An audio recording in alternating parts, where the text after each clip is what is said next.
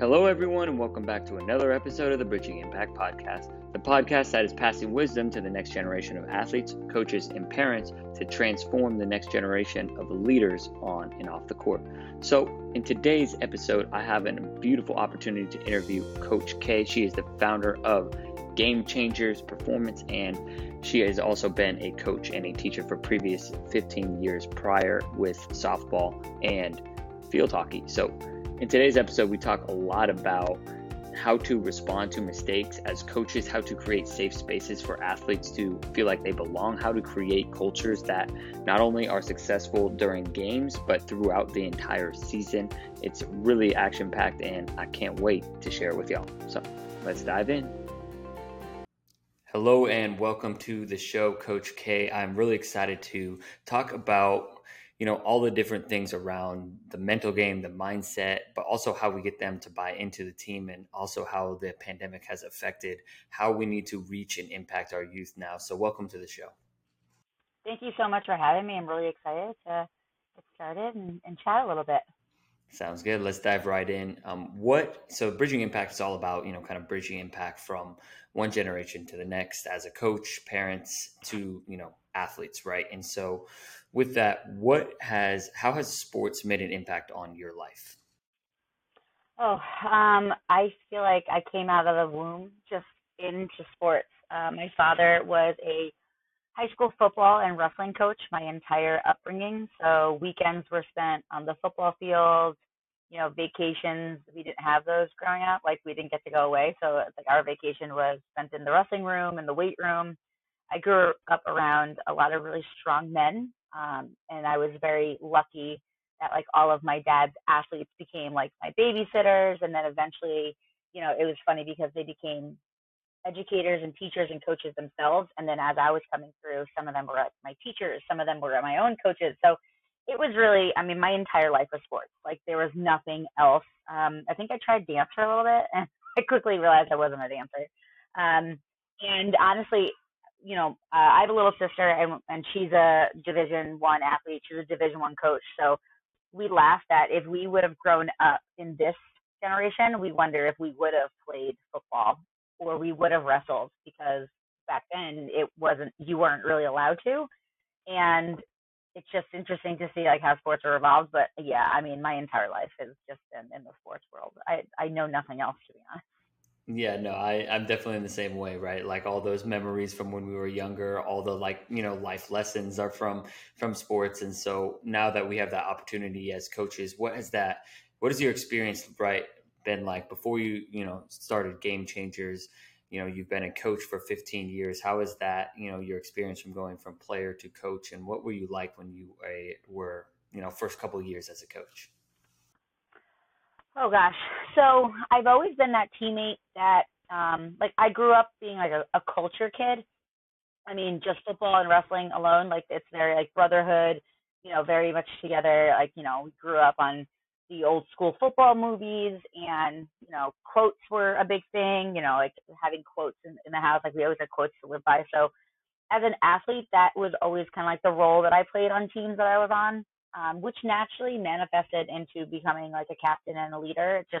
That's just something that came naturally. So as I became a coach, I noticed that there was nobody doing what I was doing, or like what I used to do.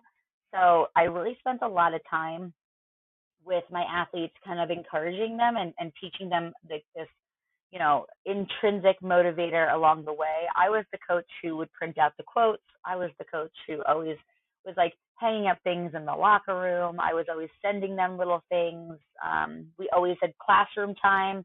I was probably like one of the only high school coaches at the time that really valued sitting my athletes down in a classroom and like having classroom discussions, because most coaches were like, "What are you doing?" And I just feel like that was where you got the most out of those kids, were through those conversations, because the 2 hours on the field, you're strictly skills, right? And like, you got to jump right into, game plans and who's playing where. So classroom sessions really allowed me to like take a step back and instill in them the lessons that like my father instilled in me.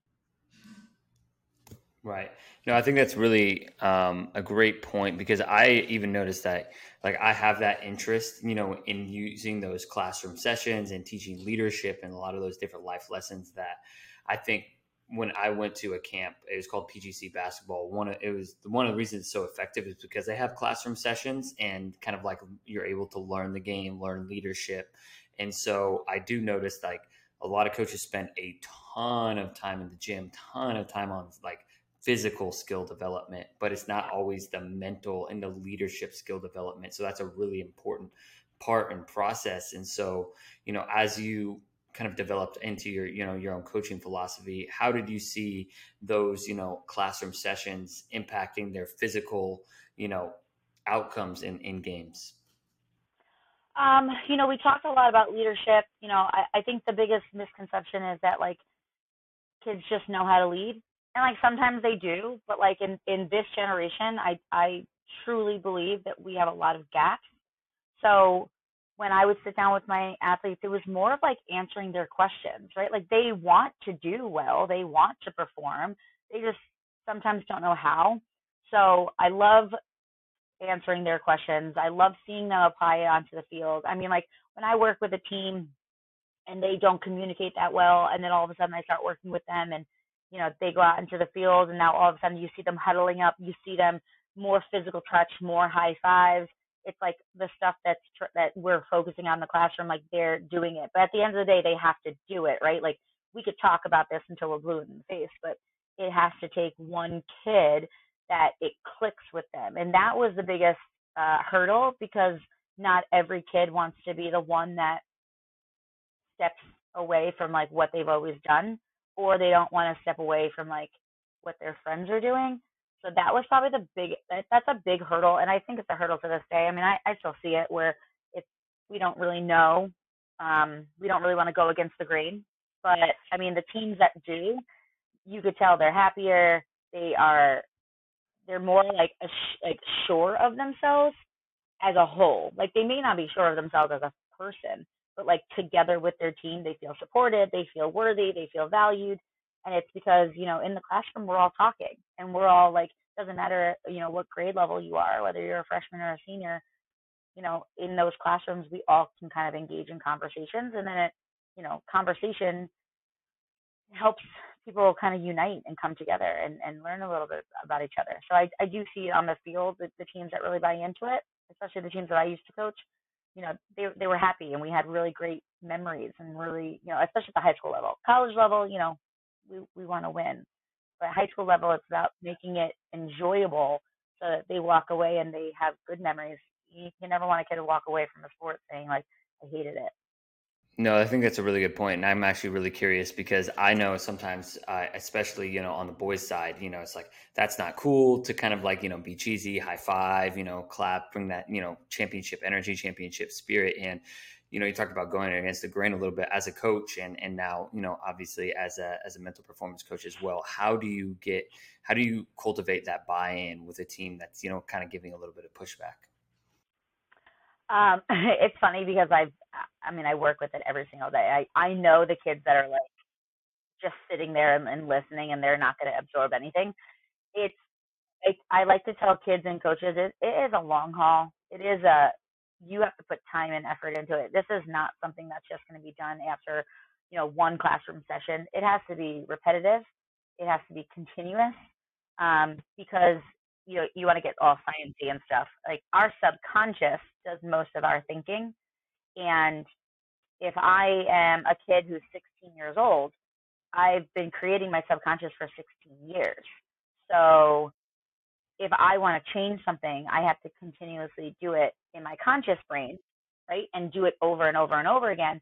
And there's like, it's out there, it says like there's 28 days until you can create a habit, and then 90 days until that habit becomes part of your lifestyle. So I try to like challenge athletes. It's like, well, if it takes 28 days to create a habit, how many days are in our season? And then if it takes 90 days for this to, become something that we're going to do, that is an entire season. And it's almost impossible to think that we're going to, accomplish it in that time frame. But what I like to do is I like to really kind of hone in on what can we do that's controllable? So like if energy, like for example, if like the energy is really down and I don't see a lot of high fives and it's, not cool to care, like that's where we're going to start. We're going to start with, okay, what can we do? How can we come together? Teaching them the importance of why it's important and then showing them how to do it. I will say, in the last few months, I've really kind of narrowed down like my role as a mental performance coach when I work with teams is teams bring me the what, right? Like they bring me what they want. And then it's my job to challenge them and ask them, why do you want this? Right? Because then your why is in a direct line to the amount of effort you're going to give. So if kids know why they're doing it, I'm going to be able to push them a little bit more. If kids don't know why they're doing it, they're not going to do it. Doesn't matter how great I make it seem or sound. So teams provide me the what, I ask the why, and then I provide the how. This is how you can do it. And the more hows I provide, the more options athletes have to make it their own, because every athlete wants to know that like I'm an individual, right? This is who I am. But if I provide them with enough examples, they're going to find the one that works for them the best and they're going to do it their way. But what I'm noticing is a lot of times when I walk into teams, it's just the what and the why, and there's no how. And if there's no how, kids are they don't want to fail. They don't want others to look at them negatively. So they're not even going to try for the fear that they're going to fail. But if we give them the how, and then everybody has the how, now you've got everybody taking more risks. And I always ask athletes, if you're not, or I always tell athletes, if you're not taking risks at practice, it means that you don't feel safe there. And if we don't feel safe at practice, then we have to do something about that first. So yeah, I might want them to be outgoing with their energy, but if they don't feel safe, then I have to scrap that energy piece. And now we have to talk about, okay, how do we treat each other? How do we want to feel in this environment? So it really is a lot of questions on my part to really kind of get to the root of what it is that they really want. And then once again, you explain this to kids, especially this generation, they just want to know why. And then they're going to make up their mind anyway. But if you care enough to like stop and like talk to them about it, I can't tell you how many coaches get mad at me or get mad because they're like, I don't have time for all these questions. And I'm like, true. You don't, like, right? Like, I get it. 2 hours on the field, I get that you don't have time. But if you don't make time for it, this is always going to be a hurdle that you're going to have to jump. Right. So Yeah, no, that's a really good part. Take one season, take 1 year saying, okay, we're going to implement classroom time, once a week. We're going to do this once a week, because you want to set the foundation. Once you have that strong foundation, you can build other teams on top of it. But if you don't have that strong foundation, every year you're like starting from square one, and that's frustrating. And that's why a lot of coaches leave the game. That's really interesting, because I think of, some of the coaches that I've worked with before, they just want to, there's so much to teach, right? There's so much on court, right? Basketball is kind of my world, right? And there's so much on court to teach that I feel like sometimes honestly, I feel like a vulnerability aspect to teaching some of the how behind, teamwork and leadership. Like, what if they don't buy into it, and like some of the things that as a coach, you kind of have to be vulnerable to teach the how, because you have to show the how, right? You can't just yell it at them. And it's kind of like that patience, that cat and mouse game. And I know that's something that I know I want to continue to get better at, because sometimes that was the first thing I learned as a coach is like, I can't tell someone to do something without showing them how to do it. Yeah. Yeah. That's huge. And so honestly, you made an interesting point. You talk about like how a 16-year-old, let's take a 16-year-old, for example, their subconscious is what's telling them a lot of different decisions. So in our pre-podcast call, we were talking about the pandemic and how that obviously is now affecting a lot of teenagers, and I'm sure college kids. Honestly, it's affecting everyone's kind of, especially those that were developing brains, perspective, subconscious around high fives and just teamwork, locker room. Can you explain a little bit more about what you were talking to me and how that's really affected, athletes' ability to connect now? Yeah, so we have to really think of the pandemic through the eyes of the kids who went through it, right? So I know what life was like before the pandemic. So when the pandemic was over, quote unquote, it's, we're not really worried about it anymore. As an adult, it was really easy for me to go back to my normal lifestyle. But for a kid, for the last few years of their life, we have been telling them, no, no, you cannot get together with your friends. No, you can't do this. No, you can't go there. You have to ask for permission.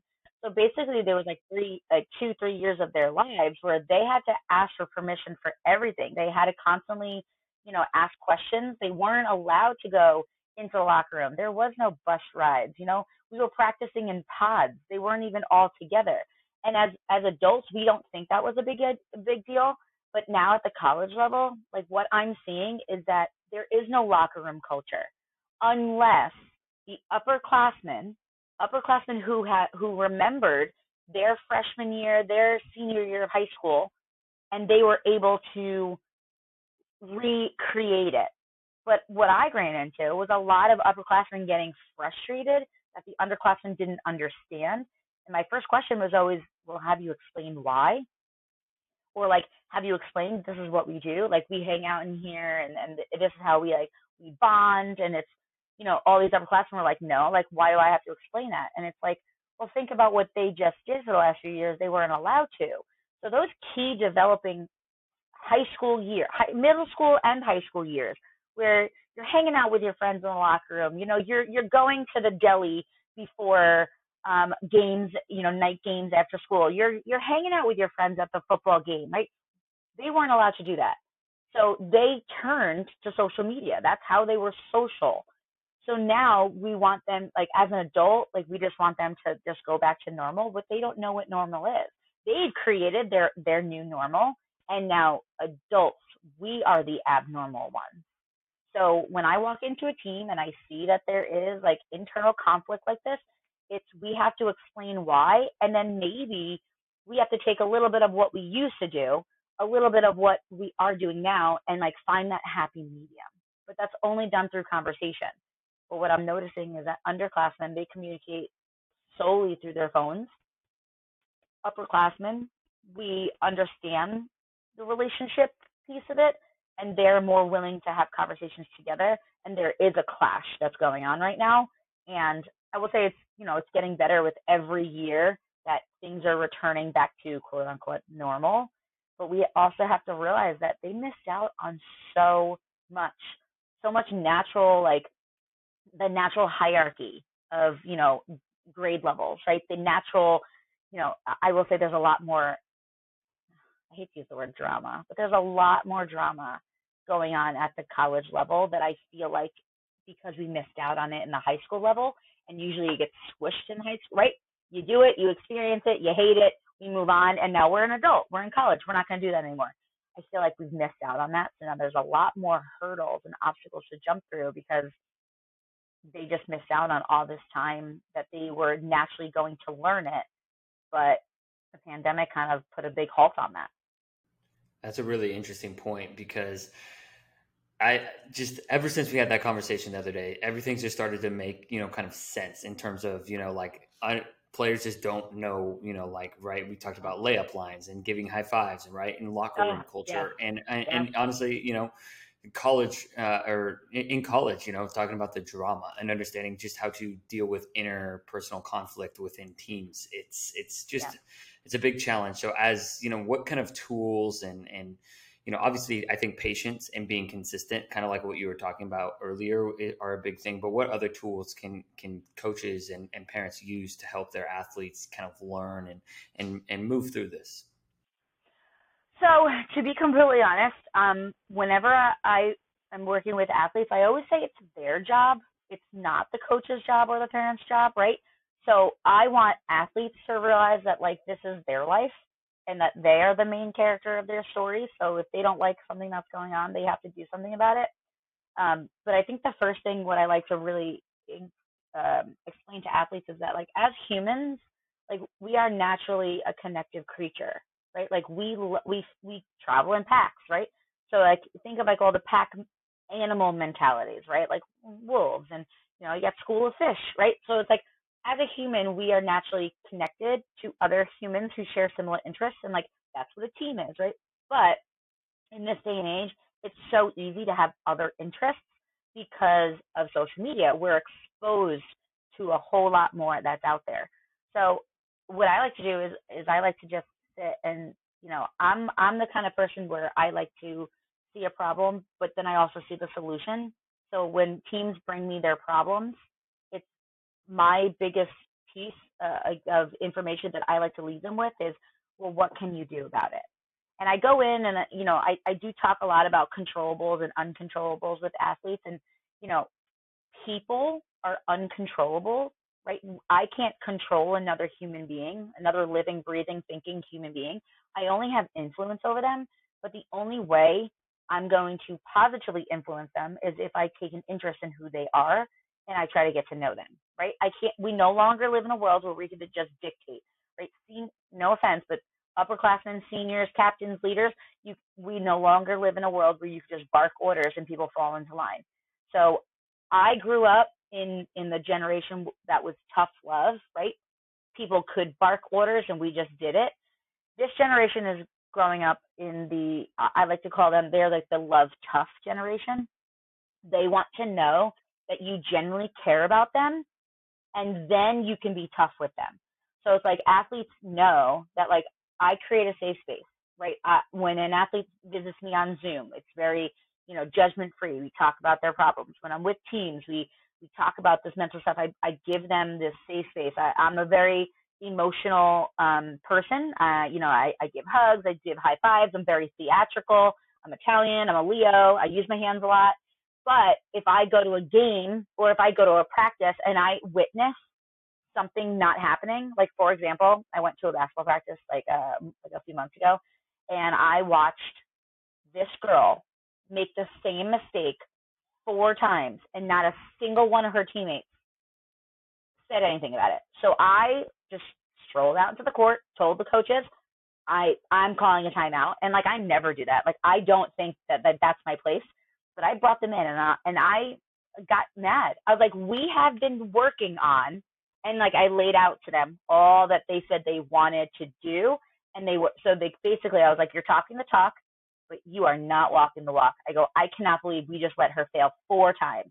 So then, they all look like hurt puppies and they're all upset. And I'm like, I'm getting on you because this is something that you said you wanted. If this isn't what you want, then I will just forget about it and I'll shift my conversations with you in the classroom. So after that, they all went back out. They all pumped her up.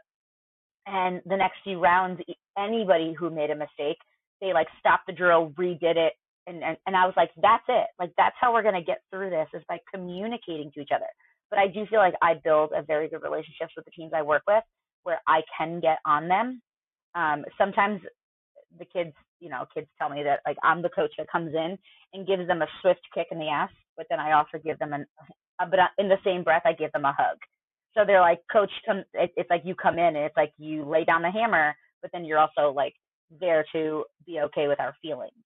But I think it's up to the athletes, right? If we want high fives, we need to tell them like not only why are high fives important, but how can we do the high fives? Maybe kids aren't cool with touching, and that's fine. There are a lot of kids now that the boundary issues.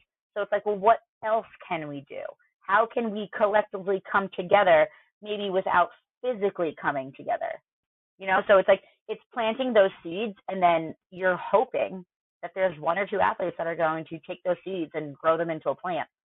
But also other people are going to follow along. It's all about connection and communication. I truly believe like teams that really talk to each other about this stuff.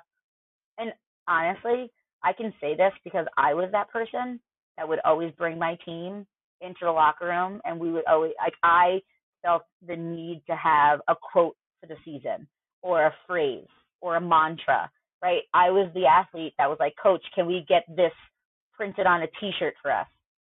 Or I was the one who like put the quote in the locker room. So every day we walked in and we saw it. I was the one, together on 3, right? So it's like that was the role that I naturally took. And that is why I feel so passionate in the fact that I can say this to athletes, because I can back it up with a story. And I will say that most athletes really appreciate the story because it paints an even better picture for them. And then they can see themselves in that story. If that makes sense. Yeah, that definitely makes sense. They become the character in the story that you're telling that they can start living out now. And I think that's a really good and important life lesson. And that's what one of the reasons that I coach is like to try and equip them with the skills so they can make those choices and changes on their own. Because the I think when I first started just as Boys and Girls Club, like not even necessarily like a after school coach, I think I just wanted to do everything. I just wanted to always be there for them. But when you do that, when you like over coach, you over, Yeah. I guess over parent, you're not really equipping them with the tools that they necessarily need to solve their own problems. And so that's where the Yeah. question asking kind of comes in. And also the accountability piece is really big and important too, because if they're going to continue to be making mistakes, right, we have to correct them. But also Yeah. with boys, I've had this issue earlier, is like they don't correct them in the right way. They just say, they'll use a word that I'm not going to use on the podcast and then say, you suck, right, and I'm just like trying to work with them, like that's not exactly how we correct behavior. I understand that you don't want them to make the same mistake over and over again, but at the same time, they are our teammates and we have to do, certain things Yeah. in a different way. So it's just like, it's always a process. I will say something that really kind of gets to me is like when, in this day and age, when we're angry with our athletes, and like I've done this too, so like this is why I can like say it, but like sometimes you're like, we need more energy, or you need more effort, right? Or hey, no one's showing heart today. I feel like those bland phrases have got to go, because you're making an assumption, and as adults we make assumptions every day, so like we need to also be vulnerable enough to know that we don't have all the answers. And that's where I feel like question asking really comes into play, because even like myself, if an athlete asks me a question and I don't know the answer, I don't pretend to know the answer. I want them to know that I'm a human being just like them, and I'm learning right alongside them. So I will say that when I was in college, I didn't have a very good relationship with my coach, but I had a great relationship with my team. So it's like looking back, I have more good than bad memories, but like I didn't have a very fun experience as a college athlete. But in the same breath, like to this day, like my teammates and I are still super close. Like literally, we have a Facebook page and like we get together all the time. Like it's so special to have those relationships. But I will say I will never forget. There was one game where we like poured our hearts into that game, and like we wound up losing, and it was like really upsetting. And like I personally had done really well, and like not just like saying like, well, I did good, but it was like I personally made sure that like I kept everybody on my team up. Like I was really wanting to win that game, and I remember at the end of the game, like we're all like so defeated because we've lost by like one run, and it was I played college softball, and we were upset, and like people were waiting for us to like get on the bus and like to go back home, and it's gonna be a long trip home. And I remember my coach looking at us and she goes, "You need to show more heart." And I remember in that moment feeling so angry that as a junior captain, because that's what I was, I stood up and I said, "You have zero right to say that right now, because we all poured our hearts into that game." And I remember that was like the one time that I got up, got my bag, and just walked to the bus. And I do regret that moment still as an adult, because in true teen fashion, right? Like I reacted, but I will never forget how that made me feel. So like when I'm working with athletes, I'm very aware of the words that I'm choosing. So it's like if I want to say that they need more heart, I ask them, "Hey, what is it that we're playing for here? Why is it that we're on this court together or on this field together?" Sometimes I even tap into what would younger you say if she or he was to look at you right now.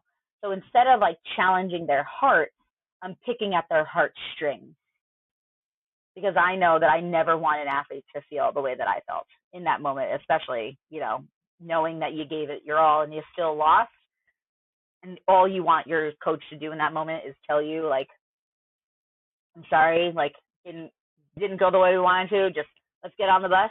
And instead, she chose to use those words, and it was like, yeah, like that sticks with you. And like I'm 37, and that happened like when I was like what 20. So it's like that moment is still fresh in my mind. No, that's a really, really good point. And especially for coaches to understand, how much power their words and then the like Mm-hmm. tone and energy they put in those words really have on our players, right? Like they really do take those things to heart. And I think one of the interesting things that as I was hearing you talk, I think about some of the players and the athletes that I work with as an assistant coach, and the eyes that they dart over to the varsity coach as soon as they make a mistake. And I think it's something that we were Yes. talking about a little bit Oh, more yeah. on the pre-podcast call. Like it's they validate so much of what kind of like other people think, right? It's not even just superiors, it's Yeah. like the same their colleagues because of social media. And I'm curious how you've seen that work out, and what conversations you've had about that as well with athletes, and the progress you've made with that. To me, the looking over at our coach immediately when we make a mistake is not like we value our coach, it's we fear. We're fearful in that moment. That is a subconscious move, and that's putting us in fight or flight. And in that moment we're in flight, right? We're fearful. So when I'm working with athletes, the first thing that I always do is I talk about the conscious and subconscious mind. And I tell them that your subconscious mind, inside it lives ego and fear, which is AKA your fight or flight. And your subconscious, it's your subconscious's job to protect you. Think back to when we were like cave people, right? Our subconscious was either we're gonna fight this dinosaur or we're gonna run away from the dinosaur, right? Like that's what your subconscious's job is. So your subconscious doesn't understand. Actually, I just made a post about this today on my Instagram. Your subconscious doesn't understand the difference between like good stress, bad stress. It just feels stress, and you reacting or you having emotions is triggering the subconscious. So when I make a mistake, our brain, where our subconscious and conscious live, our brain doesn't, it's not a verbal being. Our brain is physical. So if our brain was verbal, we could say, hey, brush that off, we're fine. And then our brain would be like, oh, okay, like thanks for letting me know. But that's not how our brain works. Our brain works on emotion. So the minute we mess up, we have a bad emotion, and then boom, fight or flight kicks in. So it's almost as if we have to, again, train our brain and to understand the difference between different emotions and different feelings, but it's also understanding you as a person. And I tell athletes, I want you have to, at the end of the day, are the only person that can really judge you, right? Yes, I know you want playing time. Yes, I know you want your coach to be happy with you. But at the end of the day, I want you to be happy with yourself. I want you to look at your strengths and weaknesses, and be proud and then be motivated to work harder, right? So it's like a sense of self is what I really want to empower these athletes with, whether you're male or female. It's who are you? And I think once athletes start to understand, like, I'm in control of how I react or respond, right? So reacting is a very subconscious skill, right? We react. So sometimes reactions are good, like if I'm a goalie and I'm a lacrosse goalie and I put my stick up and I stop a shot, that's a great reaction. If I see somebody being bullied and I step in, that's a great reaction. But bad reactions are yelling at a ref and getting carded, or yelling at your coach and getting pulled out of the game, or crying in the middle of the game because your emotions are overtaking you and you have to be subbed out. But responding is a very conscious thing that you have to do. So when we respond in adversity, it's almost as if we're telling our brain, calm down, we got this. So I want to teach athletes that the difference between reacting and responding, or the difference between activating your conscious or your subconscious, is one breath.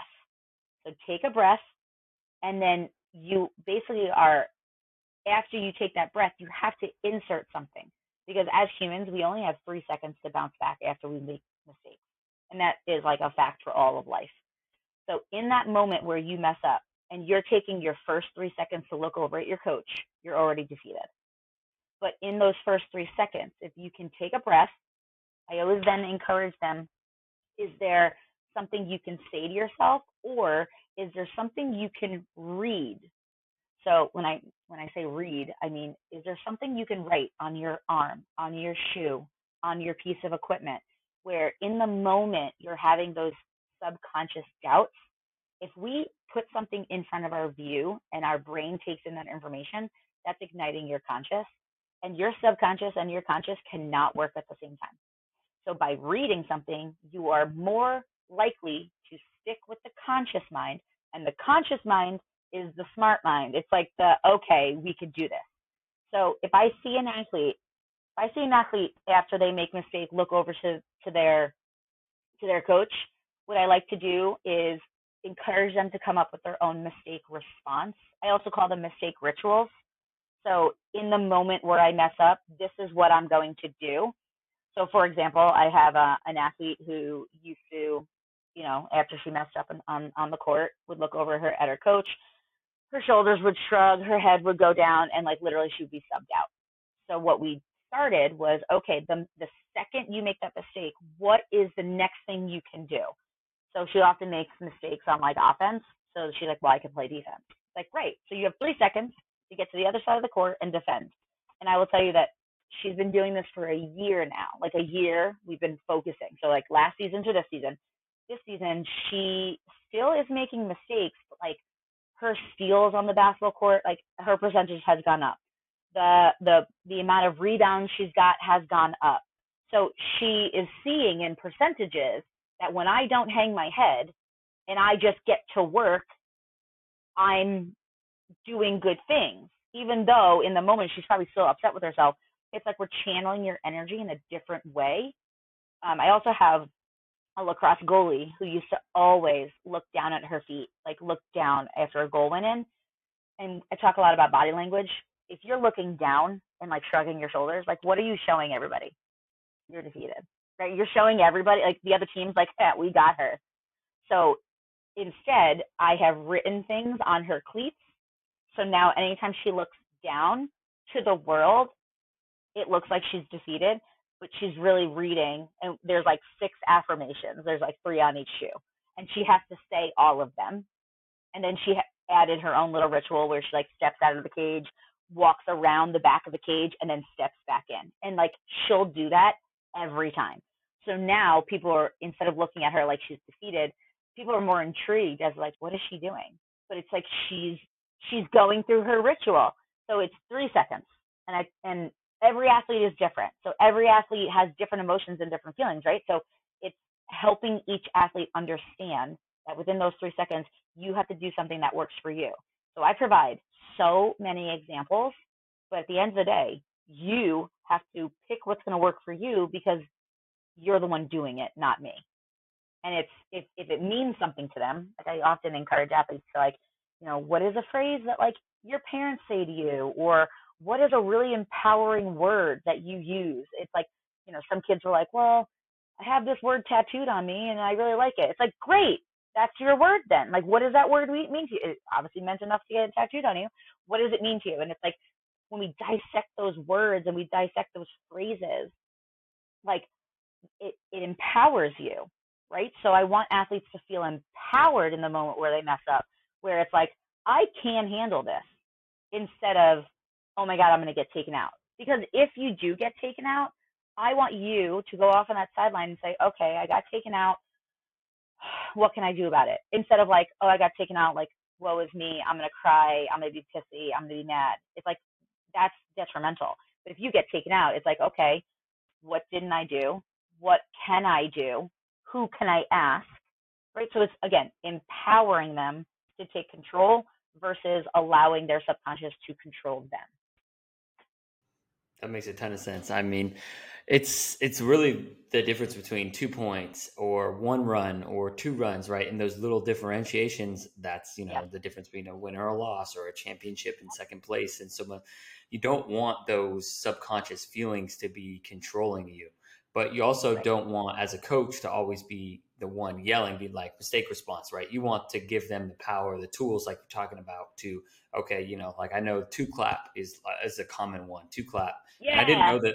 I didn't know the 3 seconds, so I didn't know. And that honestly, for me, I'm like, even when I make mistakes, so I have to, whether it's, a business mistake, podcast mistake, okay, 3 seconds. All right. Just ask a better question, right? Just get to the question quicker. Cause sometimes on the podcast, I will ask like 35 questions in one instead of asking one. So, it's just like, all right, let's just ask one question. So that's really, really good information. And I think it breaks it down and it makes it like pretty simple. And so, have you seen like a lot of coaches like be able to implement that, or just within practice? I feel like that's some things that just like don't take too long, or it kind of depends on the coach. I will say that that's the next area that I really want to tackle. Is I feel like the work that I do with teams is not often repeated until I come back. And that's my biggest thing, is that like it should be repeated daily. And so I put more pressure on the athletes, because at the end of the day, especially at the college level, I mean, it's a little different at the high school level, but at the college level, your coach is hired and fired based on the results that they produce, right? So as a college coach, I really am more worried about putting out the best kids and like getting them to perform and like winning games, right? And what I really want is for coaches to understand, like, the more we pay attention to this stuff, the more you're going to get wins. But at the end of the day, it is the athlete's job to create the environment that they want to be a part of and create the culture that they want to be a part of. And then at the end of the day, they're creating their legacies. So it's like, we're going to talk about you when you graduate. It happens. How do you want that conversation to go? And I am living proof that, like, I did not like my college coach, and I was a captain, and it was known that we did not get along.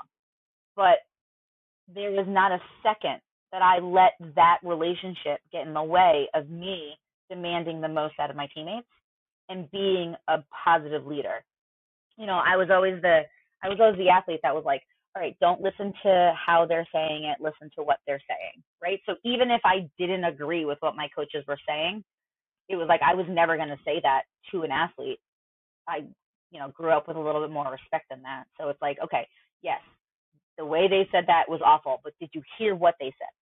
Like, that was true. So I would love for coaches, and there are some coaches that I work with that do a really great job, and there are some coaches that I don't work with that I observe, and it's like, oh, that's great culture. Like, I want to, like, there's some coaches where it's like I message them on Instagram, and it's like, hey, listen, I won't even charge you. I just want to come in and like observe what you're doing, because your team looks like they actually like each other.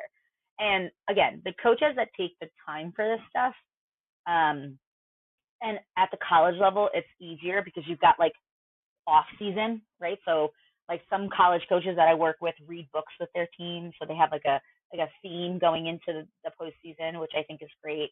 High school coaches, it's hard because your kids play different sports, right? They're not with you all year long, so it's like you have to make an impact right away.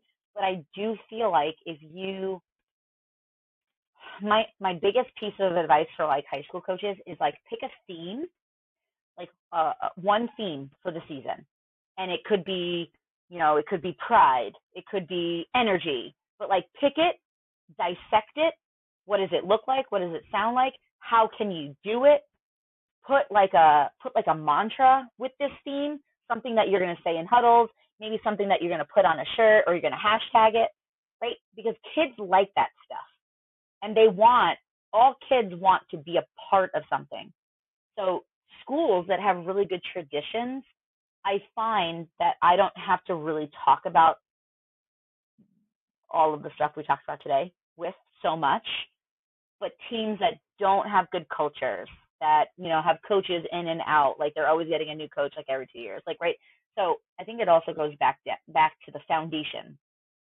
When I talk to a team about the foundation of their program, I want them to picture like building a house, right? So sometimes, like, or building a building. When you are building a building, the construction workers every construction worker has a different job, right? So it's kind of like a team. If somebody doesn't do their job well, that means that the next person is not going to be able to do their job well. So when you lay a foundation, are you laying down a foundation that is sturdy for other teams to walk on, or for like future teams, like future teammates. So an activity that I really like to do is I like to ask the freshmen, like, what is the ground that you're walking in on this year? And then let them explain it. Because again, my eyes might see something different. Seniors' eyes might see something different. But if we lay I say, like, if you lay your foundation with plastic and you build this really great building, the minute adversity hits, and when I say adversity, I mean like team drama, that building is going to come crumbling down, and next season we're going to have to start all over again. So sometimes I do encourage coaches to like look at your team. It's like, if you really want a great foundation, you might have to spend an entire year on foundation, and that's it. So when it comes down to it, really challenging coaches to see their vision of like what they want their program to be. Like, what is your vision? And your vision is often uncontrollable. You can only influence your vision. But then take your vision and apply a mission. And that's where I think your season theme comes in, because a mission is very controllable. So let's say that, like, as a coach, my vision is to be the top, I want a program that's in the top 3 every year. Great. What does a top 3 team do consistently? And that is your mission. Pick one thing and like dedicate the entire year to it. And if you're a high school coach, dedicate 2 or 3 seasons to it until it becomes something that we just do. And then the next layer is hoping that your kids are going to pass the torch. They're going to pass, like, this is what we do here. This is our culture. This is what we believe in. Because peer-to-peer interaction is way more influential than coach to athlete. When it's peer-to-peer, it's like, this is what we do here. We're band together.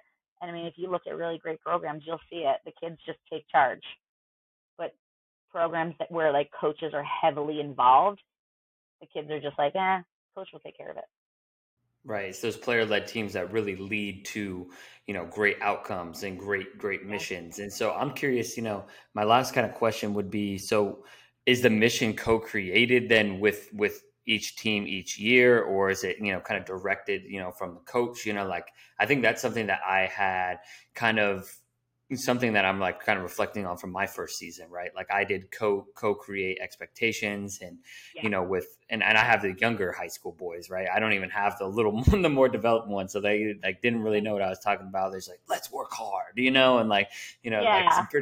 that's pretty simple things, and like my Yep. perspective, my reflection would be, I want to bring a little bit more of like my mission, and then co-create, Mm-hmm. be like this, because at first I was like, I don't want it to be only coach's team, but I also realized, like, if there's something that I feel really passionate about and I know will work, they just don't understand it yet, I still need to bring that and be repetitive about it, and also bring what they bring. Yeah. I think co-creation is perfect. I do think that a coach needs to provide a foundation. So whether it's core values or a philosophy or even like a statement, like, what I like to do is I like to create like mission statements with teams. And it's like, inside that mission statement is actionable things that I have control over, whether or not I do. So when teams say that they want to be, good role models in the community, the first thing I say is like, okay, well, what does that look like? What does that sound like? Give me an example. So again, whatever a coach does with their team, paint the picture that is in your head. Show them what you see, because we all perceive life through our own lenses. So if I said I want to be a good role model in the community, what I'm thinking of in my head is definitely different than what you're thinking about in your head, because you and I didn't grow up together. You and I have different backgrounds. So when kids come all together, they all have different backgrounds. And in college, it's like, holy crap, there's kids that have completely, like, I'm working with a team right now where, like, on this team, they've got kids from Europe, kids from the West Coast and the East Coast. It's like, this is like a melting pot on this team. And it's like, if we don't dissect these words together, I encourage coaches to have common definitions, right? We all know what it means to succeed, but what does it mean to succeed here on our team? We all know what the word fail means, but like for me, as a mental performance coach, failure in my eyes is way different than failure in kids' eyes. Right? I watched yesterday. I went to I had a playoff game with one of my college teams, and they lost, and it was a really bad loss. But it was bad on the scoreboard. But because what I was watching wasn't bad, it was just that they were outplayed. But till that last buzzer, they were dripping sweat, working together. So it's like, yeah, in society's eyes, they failed. But for me, they didn't turn on each other. They didn't blame each other. There was tears at the end of the game, generally because they were sad.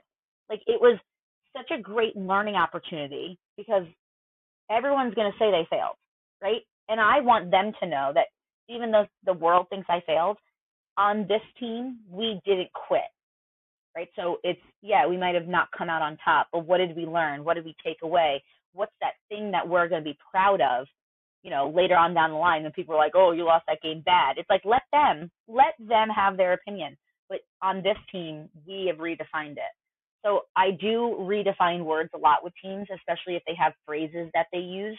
So if a team, in the huddle, they say the word together, I always make them define it. What does together look like?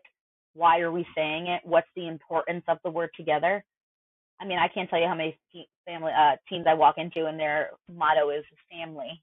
Like, oh gosh, okay. Well, tell me what a family looks like to you, because so and so over here has two moms, so and so over here lives with their grandparents, so and so over here is adopted. What does that word mean? So it's like when you start saying things like that, kids start, like, their wheels start going. They're smart and they're like, oh, so it's like we have to define it ourselves. I will say one team I'm working with right now, we are very much working on the you as an individual need to take care of you so that we can take care of us. But if you're not taking care of you, you are the obstacle that we have to jump over at practice. So we've taken the word family and we've turned it into an acronym. And I was so proud of them because they came up with this, not me. It was first and most important, love yourself. And that's the acronym that they use. So every day they have to love themselves. They have to intrinsically know that they're doing their part, and then they can come together as a family because everyone's doing their job. And they're a team who really have taken the foundation and the building very seriously. And in their locker room, they have they printed out bricks, and each brick, they put bricks on their wall, and each brick is a different thing that they want to accomplish this season. And it's every time they accomplish something, they get to add another brick. And again, this is a team that I've been working with, and I told them, you have to do this stuff when I'm not here, because if you're waiting for me, you're going to be waiting forever. You don't need my permission. If you think something is important to you on your team, just do it. And they have a very good upperclassmen who are leading, but they're showing the way, they're going the way, they know the way, and it's magic. And it's wow, in 2 or 3 years, I can't wait to see what these freshmen do when they become upper. Are they going to continue the tradition? Are they going to do something different because it means something different to them? But again, athlete led, 100%. Always athlete led.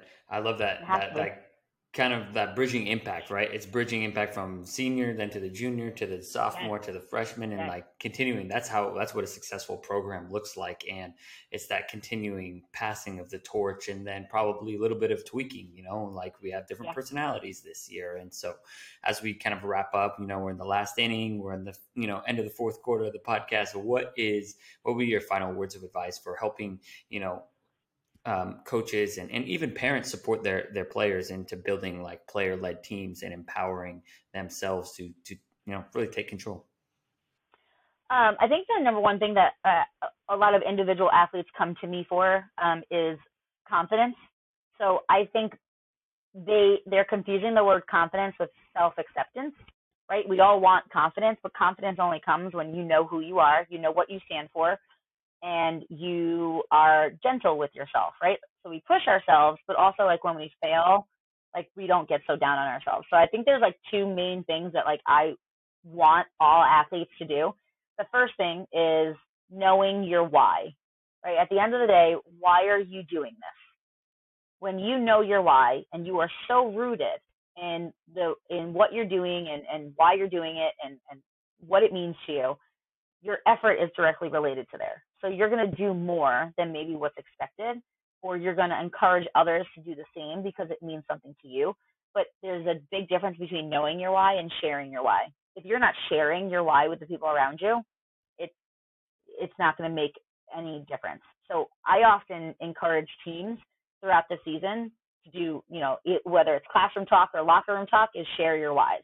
And maybe our why changes throughout the season, because I'm a big believer that each individual athlete needs to have a why, but then what is our team why? Like, why do we want to go far in the season? Why do we want? So as a team, coming up with your why, and sometimes as an individual athlete, my why might have to be tweaked in order to fit into our why, because at the end of the day, when you play on a team, there's a little bit of the me that has to be sacrificed for the we. The second thing is, there's a quote out there by Walt Whitman, but Ted Lasso made it more famous, and it's be curious, not judgmental. This is something that I use with leadership groups and with captains. Instead of judging right away, judging your teammates, judging the actions that they do, yelling at them, getting annoyed, asking why, or just being curious as to, hey, what's wrong? Hey, you don't look great today. Or, hey, why did you do that? It makes you a little bit more of an empathetic person, but it also sets up the person on the receiving end to want to respond instead of react.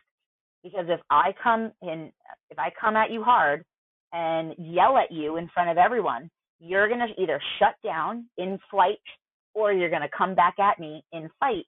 And that's where a lot of team drama happens.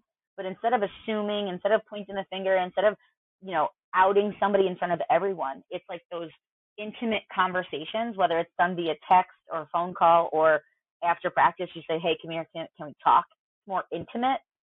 Being curious as to, hey, like, is everything okay? Like, do you need my help, or do you need something from me? It makes it a little bit easier to have non-judgmental conversations. And I think that's a big thing with this day and age, is we need to have more conversations with each other versus passive aggressively how we are communicating, and that's via text message where you can just fire off anything. And, we live in a world where everybody has a comment. And because of social media, we all feel like we can say our comments without repercussions. So it's getting athletes to move away from passive aggressive and just go right into empathetic conversations. I love that. That's a great final piece of advice. Have your team know their why, and just being curious and not judgmental. I really love that quote as well. Ted Lasso, of course, is one of my favorite shows. So me too. I love it. Yeah. This conversation flew by, and I've learned a ton. I got a couple of pages of notes, and I really appreciate your time and coming on and sharing your wisdom and bridging your impact from yourself and your experience to myself and our listeners. So thank you so much for your time today, Coach K. No problem. I loved being here, and I really do thank you for this opportunity. Thank you for listening to this episode of the Bridging Impact Podcast. We'd love it if you would like, subscribe, leave a comment and a review on whatever platform you're on. It's the best way to help us grow. We appreciate you for doing that. We'll shout you out on social media. I'd also love if you connected with me on social media.